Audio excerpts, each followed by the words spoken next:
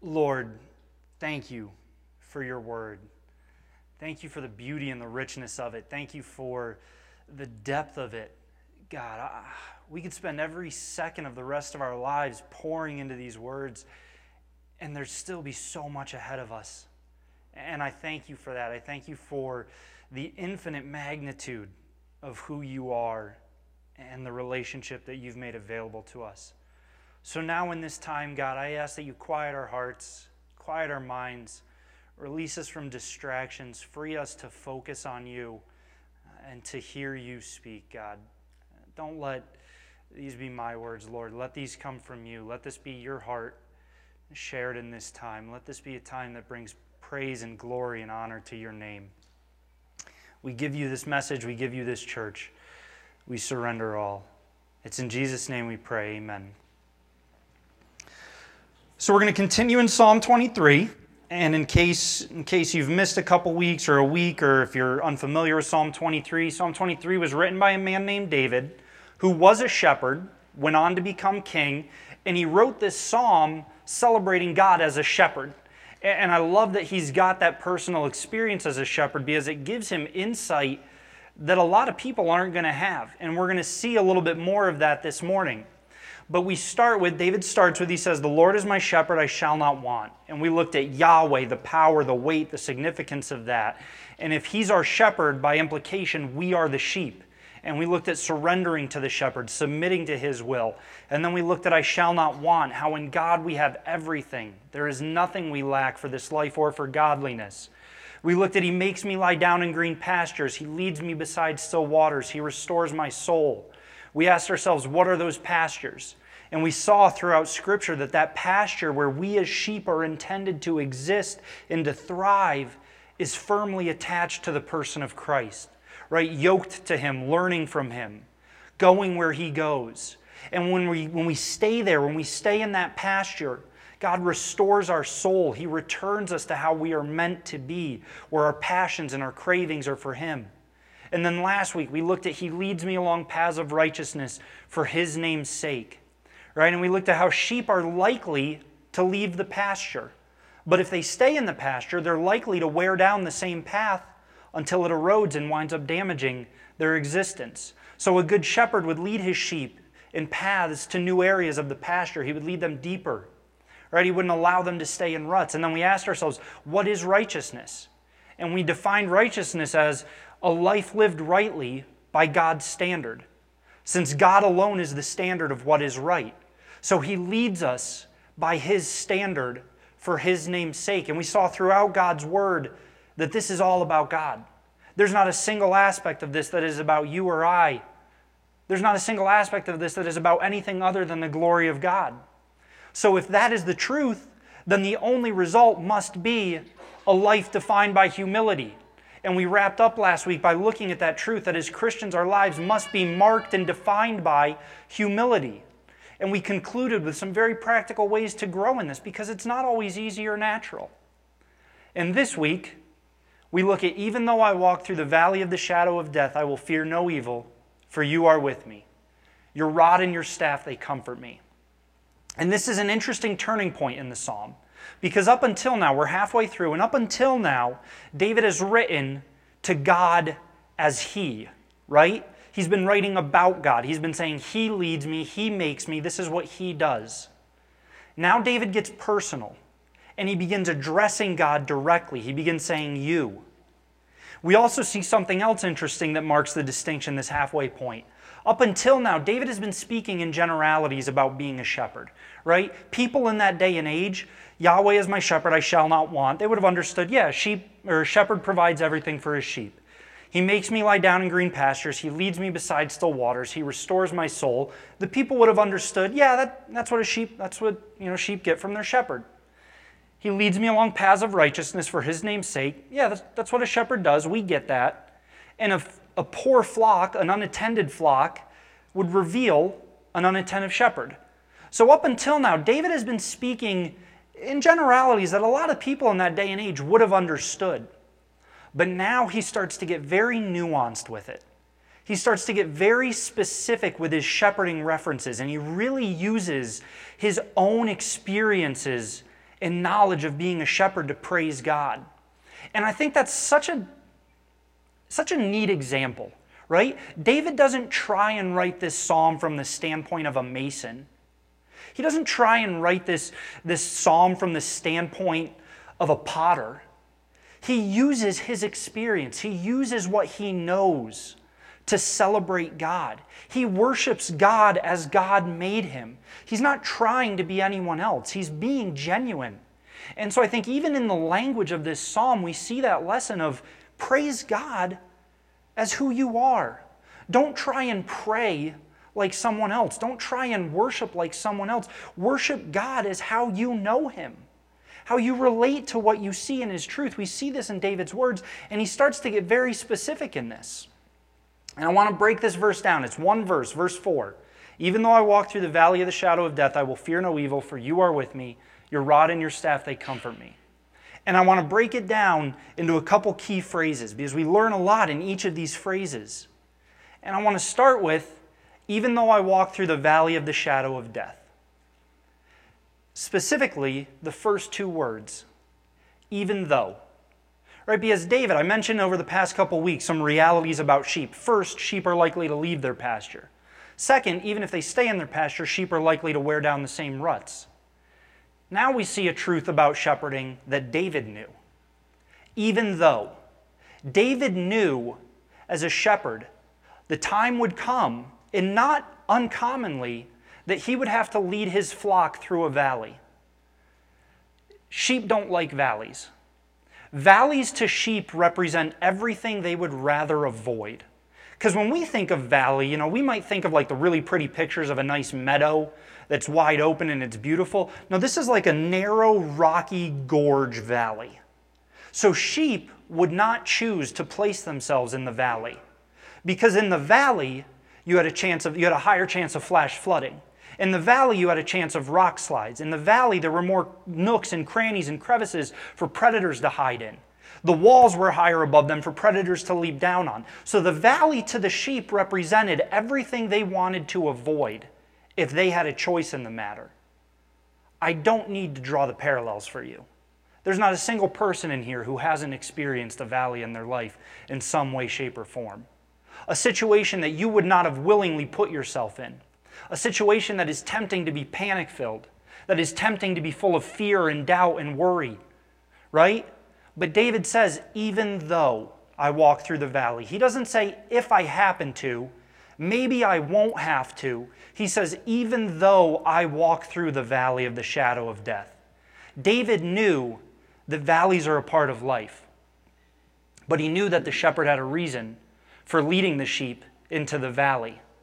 Because that's the next thing that jumps out to me in that first phrase. Even though I walk, what? Through the valley of the shadow of death. Because just as David knew that a shepherd would never leave his sheep, or a shepherd would never bring his sheep to a valley unintentionally, David also knew a shepherd would never leave his sheep in the valley. The valley is never the end result. The valley is never the final destination. The valley is never the goal. David knew that there would be times when the shepherd had to bring his flock to a valley, but he knew that the shepherd would be bringing his flock through the valley to what lay on the other side. And we see this throughout Scripture. Jeremiah 29:11, for I know the plans I have for you, says the Lord. Plans to prosper you and not to harm you, to give you a hope and a future. Wait a minute, Sam. That sounds pretty good. That's because we didn't have time to read the first 28 chapters of Jeremiah. Because if you read the first 28 chapters of Jeremiah, even if you read the first half of chapter 29, what precedes that verse is you are about to enter a massive valley. Things are about to get ugly for you, people of Israel. You are about to think there is no hope. You're not going to be able to see a way out. It's going to get dark. But then God says, but I know the plans I have for you. Plans to prosper you and not to harm you. See, you think you're in this valley and there's no way this is going to work out well for you. But I know the plans I have for you, says the Lord. Plans to prosper you and not to harm you. Plans to give you a hope and a future. Don't focus on the valley, people of Israel. I'm bringing you through it. Jesus said this same thing to his disciples in John 16:32-33. Behold, the hour is coming. Indeed, it has come, when you will be scattered, each to his own home, and will leave me alone. Yet I am not alone, for the Father is with me. I have said these things to you, that in me you may have peace. In the world you will have tribulation, but take heart, I have overcome the world. Disciples, it's going to get ugly. You're going to scatter. You're going to be alone. You're going to think that I'm alone.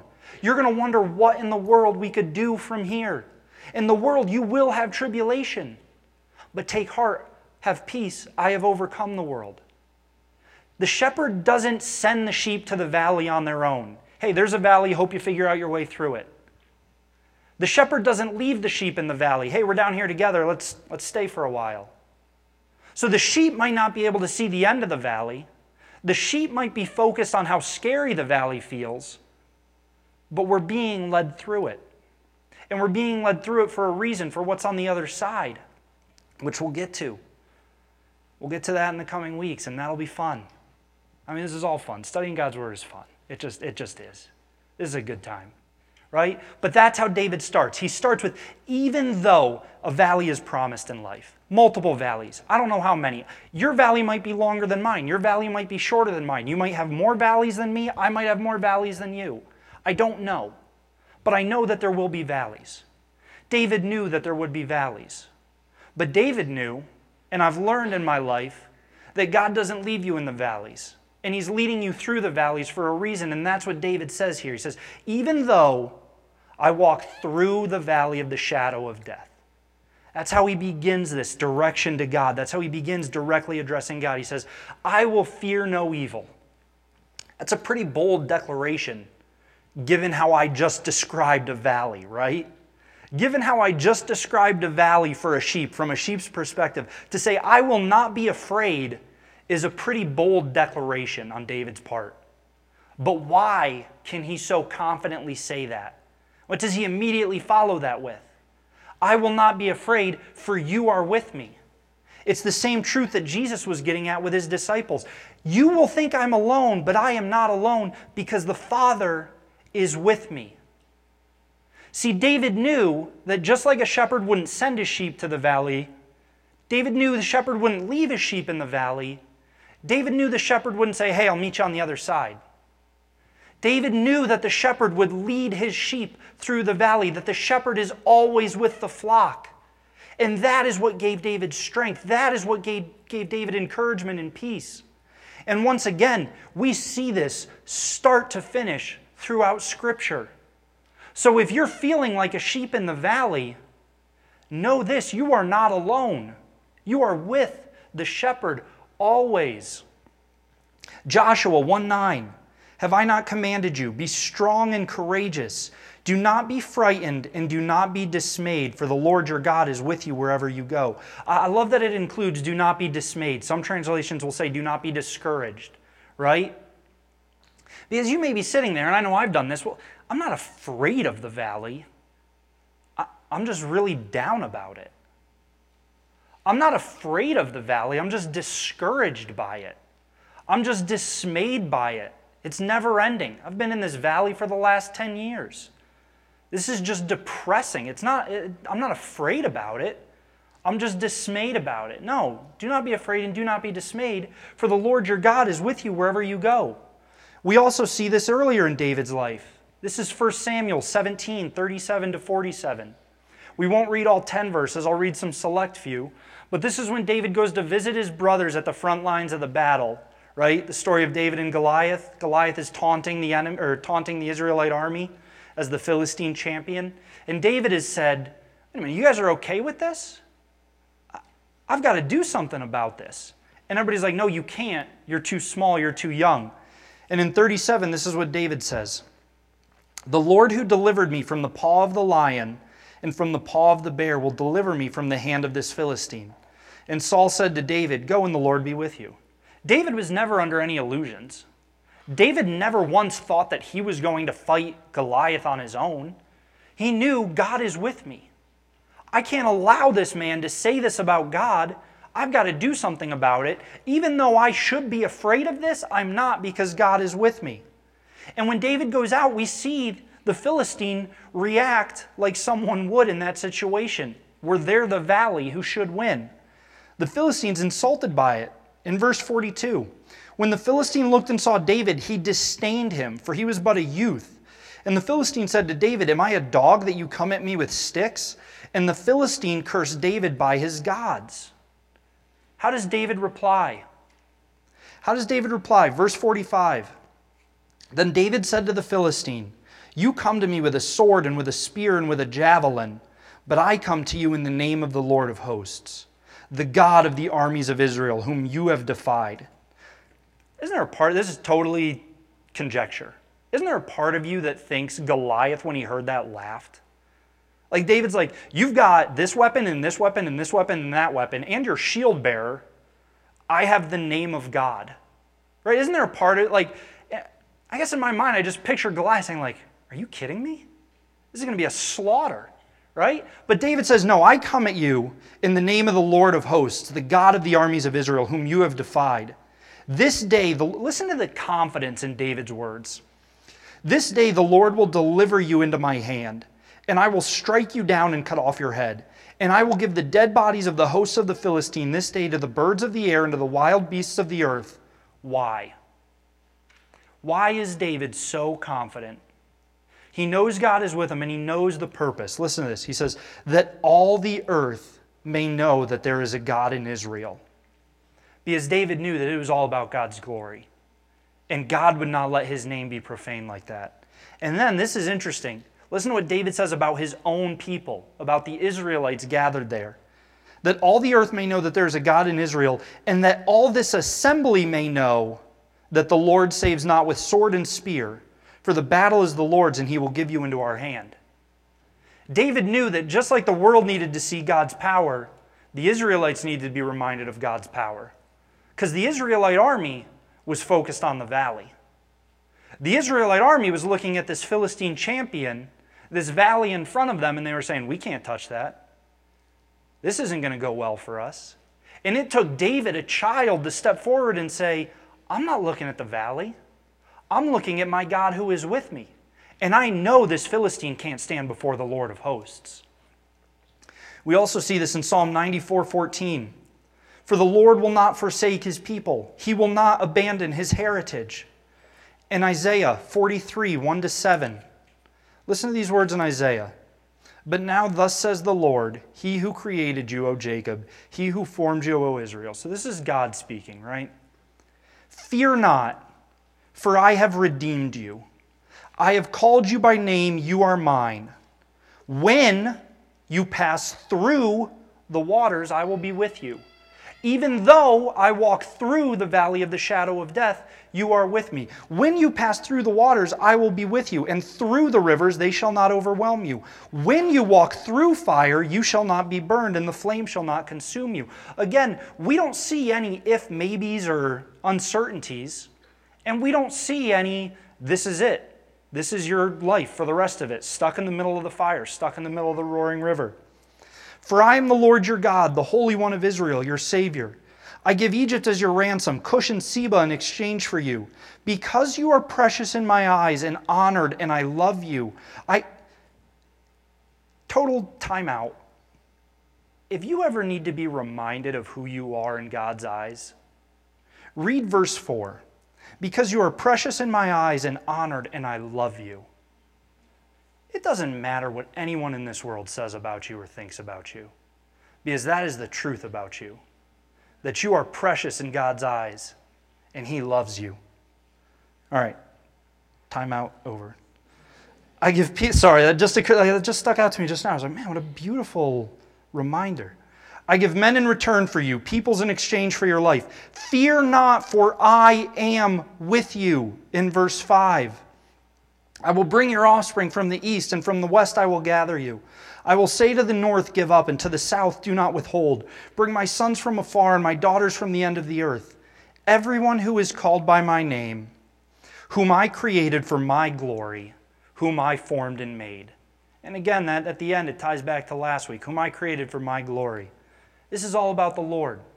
It's about his glory. And in that glory, he promises that even in the valleys, even in the fires, even in the roaring rivers, he is with us. And because of that, he commands us, do not be afraid, do not be dismayed, do not be discouraged. So maybe this morning you're feeling like you're in a valley. Maybe this morning you're feeling like you've been in a valley for a very long time and there's no hope of it ending. Please hear me on this. You are not alone. The shepherd is with you. And because the shepherd is with you, do not be afraid, do not be dismayed.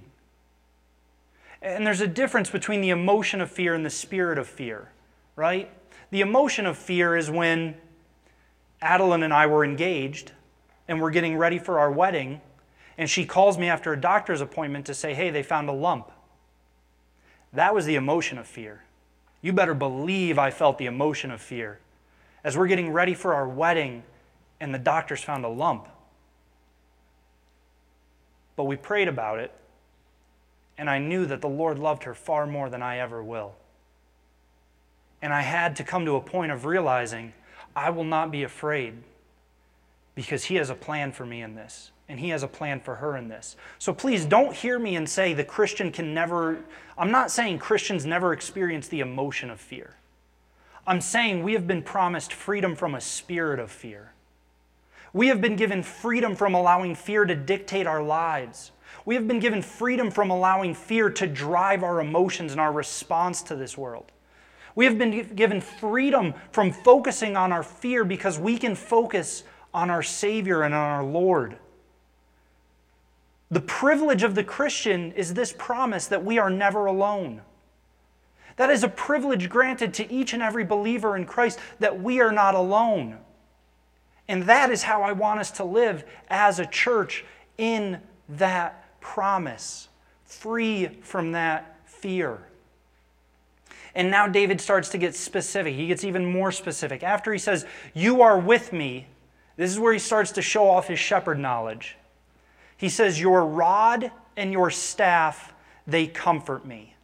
And we're going to look at each three. We're going to look at a shepherd's rod, a shepherd's staff, and the idea of comfort. And first, you have the shepherd's rod. Throw this picture up there. So you've got the rod on the, oh man, I can't do this because it's one. You got the rod on the one side, the staff on the other side, right? You all figure out your lefts and rights. You're old enough. So the rod would have been formed. A shepherd would have gone out and they would have found a young tree. They would have found a young tree that was still pretty thin around the trunk, and they would have uprooted it. They wouldn't have just chopped it down. They would have made sure to uproot it. And they would trim off all the roots kind of at the base where the trunk was starting to spread out, and they would have smoothed it and polished it and formed it into a nice knotty club at the end. And then they would have left the trunk slimmer, tapering off, right? And it probably would have been, it could have ranged anywhere from about this short to about that short, but it wasn't very big, right? Like it certainly wasn't a walking stick. It was the shepherd's rod. And then the staff is the one we're probably more familiar with. This is the long one over their head with the hook at the end. They each serve very specific, distinct purposes. David knew this, and he saw each and every one of the purposes fulfilled by these two implements in what God has given us as His flock. And we see the distinct purposes of each of these implements in what God has given us as His flock. First, you have the rod. The shepherd's rod was used as a symbol to the people back then. A shepherd's rod would have symbolized the shepherd's strength in power, in might, in authority in any situation concerning his flock. It was both a weapon for attacking and defending, for protecting the well-being of the flock. It also represented discipline in correcting the behavior of the flock. And third, a shepherd would have used his rod to personally and intimately know and examine his flock. That's a lot packed out into one little tiny piece of wood, right? But again, we see this. David knew that God provided all of these things. And we see this today. What do we see this in? What do we see? Power and authority and strength in any situation. What do we see? A weapon for both attacking and defending. What do we see? A means of examining and knowing the flock. What do we see as a means of disciplining and correcting the flock? Here's a hint. I talked about it last week. I said it must define our lives. It must be bound to our wrists, to our foreheads, to our hearts. The Word. We have God's Word as the shepherd rod in our lives. Ephesians 6:17, take the helmet of salvation and the sword of the Spirit, which is the Word of God. Hebrews 4:12, for the word of God is living and active, sharper than any double-edged sword, piercing to the division of soul and of spirit, of joints and of marrow, and discerning the thoughts and intentions of the heart. And we have Matthew 4, 1 through 11. This is Jesus being tempted by Satan. Then Jesus was led up by the Spirit into the wilderness to be tempted by the devil. And after fasting 40 days and 40 nights, he was hungry. And the tempter came and said to him, if you are the Son of God, command these stones to become loaves of bread. But he answered, he being Jesus, but Jesus answered, it is written, man shall not live by bread alone, but by every word that comes from the mouth of God. Then the devil took him to the holy city and sent him on the pinnacle of the temple and said to him, if you are the Son of God, throw yourself down, for it is written, he will command his angels concerning you. And on their hands they will bear you up, lest you strike your foot against a stone. Jesus said to him, again it is written, you shall not put the Lord your God to the test. Again the devil took him to a very high mountain and showed him all the kingdoms of the world and their glory. And he said to him, all these I will give you, if you will fall down and worship me. Then Jesus said to him, begone, Satan, for it is written, you shall worship the Lord your God, and him only shall you serve. Then the devil left him, and behold, angels came and were ministering to him. We see power and authority in the Word of God. We see authority in every situation. You see a sword fight occurring between the devil and Jesus. Satan attacks, Jesus defends with Scripture. Satan attacks, Jesus defends with Scripture. Satan attacks, Jesus defends with Scripture, and then he pushes the attack with Scripture. And the devil has to flee. We see a weapon for every situation to protect the well-being of the flock. A sword does no good if you leave it in the sheath. Know God's word. Let it be the shepherd rod in your life. What else was a shepherd rod used for that I said? It was used for discipline and correction. We see this about the Word of God. 2 Timothy 3:16. All Scripture is breathed out by God and profitable for teaching, rebuke, correction, and training in righteousness. You have a question about what you should do in a situation? Allow this to correct you and to train you. Psalm 94, 10 through 12. He who disciplines the nations, does he not rebuke? He who teaches man knowledge, the Lord, knows the thoughts of man, that they are but a breath. Blessed is the man whom you discipline, O Lord, and whom you teach out of your law.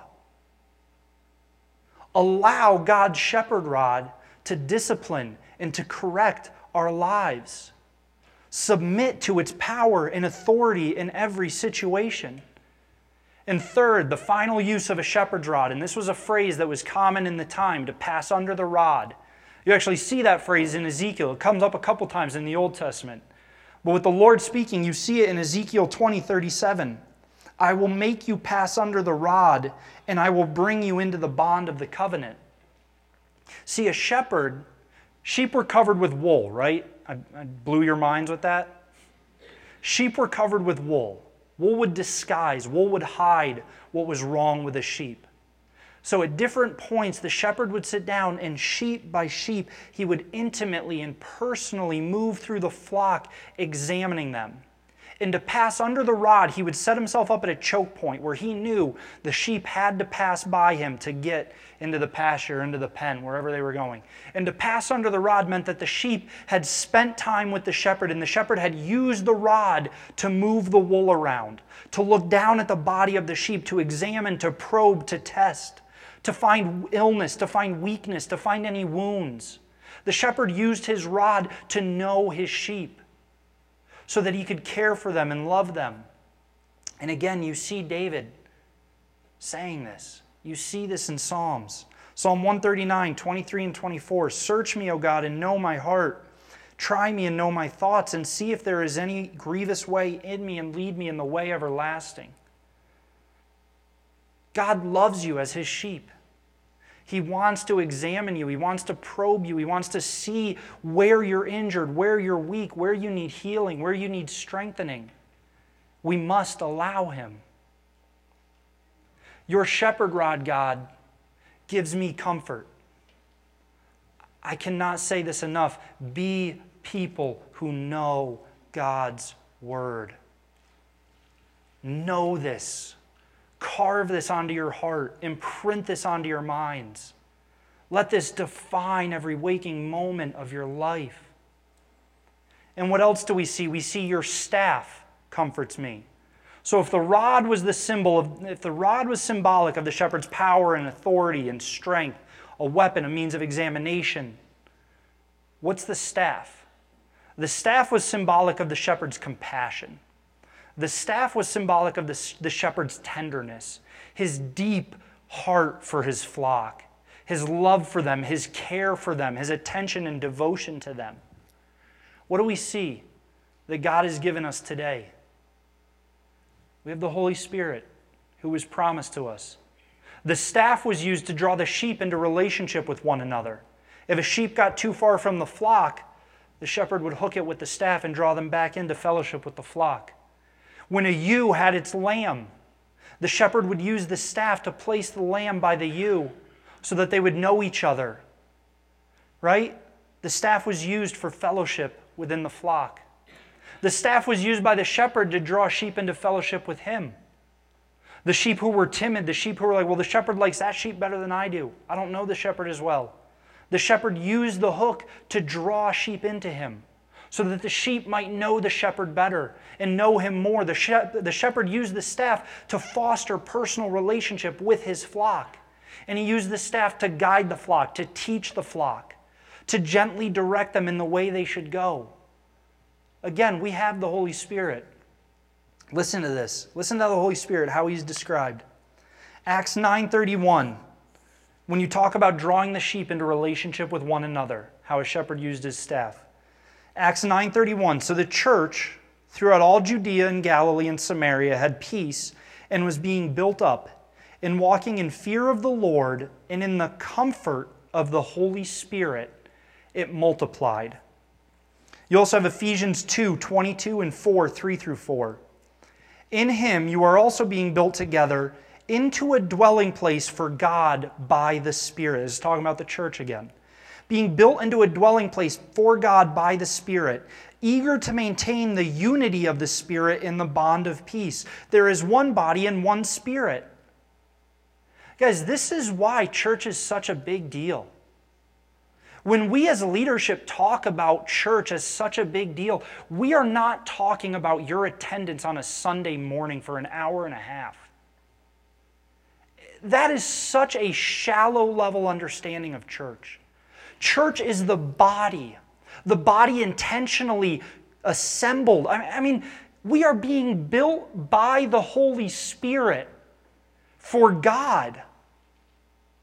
That's why it's so essential in our lives. If I were building a house, right? I'm going to build you a house. Yeah, cool. Mike's like, thanks, Sam, you built me a house. I said, yeah, a couple things you should know, Mike.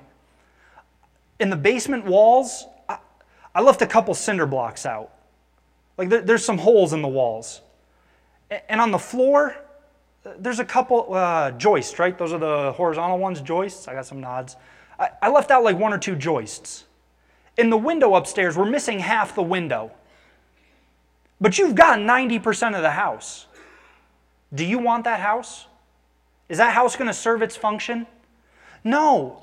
Hear me in this. You are intentionally and deliberately a part of this church as being built by the Holy Spirit for a very specific reason. You are not part of this body by accident. It's why last week I said I hate the phrase church shopping so much. Because the Holy Spirit builds the church. The Holy Spirit draws the body, the flock, into fellowship with one another. And if any single one of us think they don't need me, you are sorely mistaken. This is a dwelling place being built for the Lord by the Holy Spirit. And do you think the Holy Spirit made a mistake when He picked you to be a part of it? The staff of God draws us into fellowship with one another. You have to know how integral you are to this body. We need each other. That's why church is a big deal. Not because it's an hour and a half on one morning of the week, but because this is a body, this is a house for the Lord, that if it does not have all its parts will be incomplete. We are being built by the Holy Spirit. We are being drawn together as a shepherd would use his staff to draw the flock together. We also see the staff used to draw sheep into relationship with the Father, to teach them and to guide them, to instruct them. John 15:26 and John 16:13-14. This is Jesus speaking.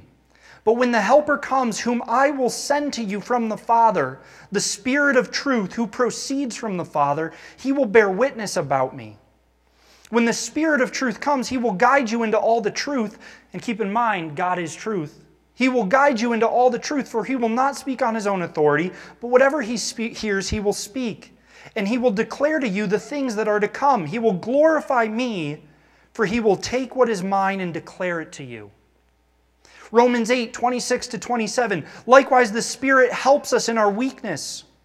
For we do not know what to pray for as we ought to, but the Spirit himself intercedes for us with groanings too deep for words.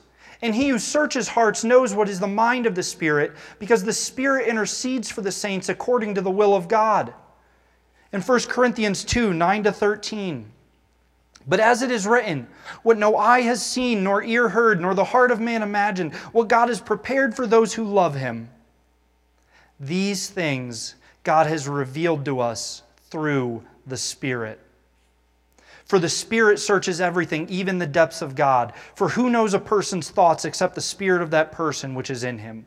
So also no one comprehends the thoughts of God except the Spirit of God. Now we have not received the spirit of the world, but the Spirit who is from God, that we might understand the things freely given us by God. And we impart this in words not taught by human wisdom, but taught by the Spirit.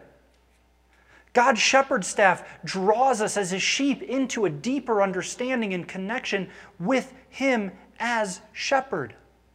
The Holy Spirit leads us. He teaches us. He instructs us. He guides us. He draws us closer to truth, to know the shepherd. We see this in the Holy Spirit. And why do we have the rod and the staff? What does David say about them? He says, your rod and your staff, they comfort me. This is a couple weeks ago. Remember, I used the word comfort and I said, stick around. We're going to talk about why this word grates on me. Because we have utterly destroyed comfort. We have turned it into such an anemic, pointless word. It is so weak, given what comfort means originally and is supposed to mean. Here's the definition of comfort. Here's the modern definition of comfort as both a noun and a verb. Oh, goodness, I don't even want to read these words. Yeah, we've got to. Comfort is a state of physical ease or freedom from pain. Comfort is things that contribute to being free from pain and in physical ease. This is the one that is just tastes sour in my mouth. Comfort is prosperity and the pleasant lifestyle secured by it. And as a verb, comfort is to console or improve the mood of. What a bland milquetoast word. You know what comfort originally meant? Comfort comes from two Latin words, calm and fortis. And it meant strength and power with. It meant strengthened by. So when David says, your rod and your staff, they comfort me, David's not saying this garbage about your rod and your staff give me prosperity and a pleasant lifestyle, free from pain or difficulty. David is saying, your rod and your staff, they arm me for battle. They strengthen me to face the valley I'm in unafraid. Because if you use today's modern definition of comfort, then what David says, in my opinion, makes no sense. Even though I'm where I hate to be, even though I'm at my weakest, most vulnerable, a sheep was at its weakest, most vulnerable down in the valley, even though I'm where my nightmare is, where nothing is going right, I can't see the end of it, I would have never chosen to be here, even though I'm in this place, I'd describe it as physical ease and freedom from pain, kind of enjoyable prosperity. Yeah, right. There's not a single sheep that, if they could talk, would describe a valley like that. But if we operate from today's flawed understanding of comfort, that's what we come away with. But if we plug in the truth about comfort, that makes a lot more sense. Even though I'm in this horrible place that I wouldn't choose to be in, I'm not afraid because I have God's shepherd rod. I have God's shepherd staff. So I am strengthened by these things. I am armed with these things. I am ready for battle because of these things. So it doesn't matter that I'm in a valley because I'm prepared. That's what comfort means. That's what David is saying. David is saying, even though I know there will be valleys, even though I walk through the valley of the shadow of death, I will not be afraid, I will not be dismayed, because I know that my shepherd is with me, and I know that my shepherd is equipped for everything I will need to face this valley. I know that my shepherd has provided everything I need for predators, for threats, for whatever may come my way that makes me so uncomfortable, and that's what I take comfort in. That is what strengthens me to face this valley. Not myself, but my shepherd who is with me. That's what David is saying in verse 4. That is the depth of these words. So the response must be boldness. The response cannot be a spirit of timidity. I don't know if that's a real word. It sounded good. Timid. Don't be timid. We can't be afraid. We can't be ashamed. We must be bold, knowing that even though I'm in a valley, my shepherd is with me. And so I will not fear. I will not be discouraged. So my challenge this week, remember when I said they were going to ramp up? I'm about to see how many people never talk to me again. My challenge this week, you want to talk about boldness? You want to talk about a valley that sheep don't choose to place themselves in? My challenge this week is talk to at least one or two strangers about God. Do we take God's command to make disciples of the end of the earth seriously? Are we willing to be bold enough to engage people in a conversation about the Lord? I'm not good at this. That's fine. God is. That's scary. That's fine. God's with you. So my challenge is talk to a stranger this week about God. It's incredible the conversations you can have when you just talk to random people about God. And don't get me wrong, a couple of these people have called me weird, right? There's a guy in Barnes & Noble. Man, you're weird. That wasn't my question. My question was, you want to talk about God? Right? I had a guy in a Starbucks line call me a weirdo. Because he was like, why are you letting me cut you? And I said, well, I'm doing a coffee run for my office, so I have an order of like eight or nine people. You're just by yourself. I don't want to hold up your day. He said, why do you care about my day? And I said, because God cares about you. And he tells me to care about you. He said, God says that? Yeah. That's pretty cool. Yeah, thanks. That was the extent of our conversation. I have no idea. It's not like I created the next Billy Graham. I just had an opportunity to tell this random person, hey, God loves you and cares about you, and because God does, I do. And maybe that planted a seed. I don't know. 1 Corinthians 3 tells us that Apollos planted, Paul watered, but God does the growing. All I'm asking you to do this week is throw some seeds out there. Maybe you're going to plant some seeds. Maybe you're going to water some seeds that someone else planted a year ago. But my challenge this week is be bold enough to enter the valley of uncomfortable conversation and talk to someone about God. And to go along with that, read Psalm 139. We just read 2 verses this morning. Read the entirety of Psalm 139 daily. And then if you're sitting there and you're wondering, man, do I really have to talk to people about God? Isn't that why we pay you? Right? That's why look, man, we've got elders, so I don't have to do this stuff. Listen to Romans 10. I want you guys to read these 2 verses every day. Romans 10, 13 to 14. For everyone who calls on the name of the Lord will be saved. That sounds good. How then will they call on him in whom they have not believed? And how are they to believe in him of whom they have never heard? Sam, you can stop right there. Sorry, there's more to the verse. And how are they to hear without someone speaking? How are people to believe in the God they don't know about if we're not willing to talk to them about him? So my challenge this week is be bold. Say, yeah, you know what? This isn't a place I would place myself. But the Lord is with me, so I will not be afraid. I will enter into this conversation courageously. Talk to a stranger about God. And then let's share the stories of what he does and blow our minds. Because that's who God is. God who does immeasurably more than all we can ask or imagine according to his power at work within us. I'm under no illusions that it's under my power. I'm under no illusions that these conversations are going to happen under your power. It is God who can do immeasurably more than all we are ask or imagine according to his power at work within us. To him be the glory. So as we study Psalm 23:4, we look at the valleys and we look at the response to the valleys. That is my encouragement to you today. Be a bold sheep. Know that you are never alone. Know that the shepherd is with you every moment of your life. And take the courage and the strength from that because he has given us his shepherd's rod. Because he has promised us his shepherd's staff. That is all we need to face the valleys in our life with courage.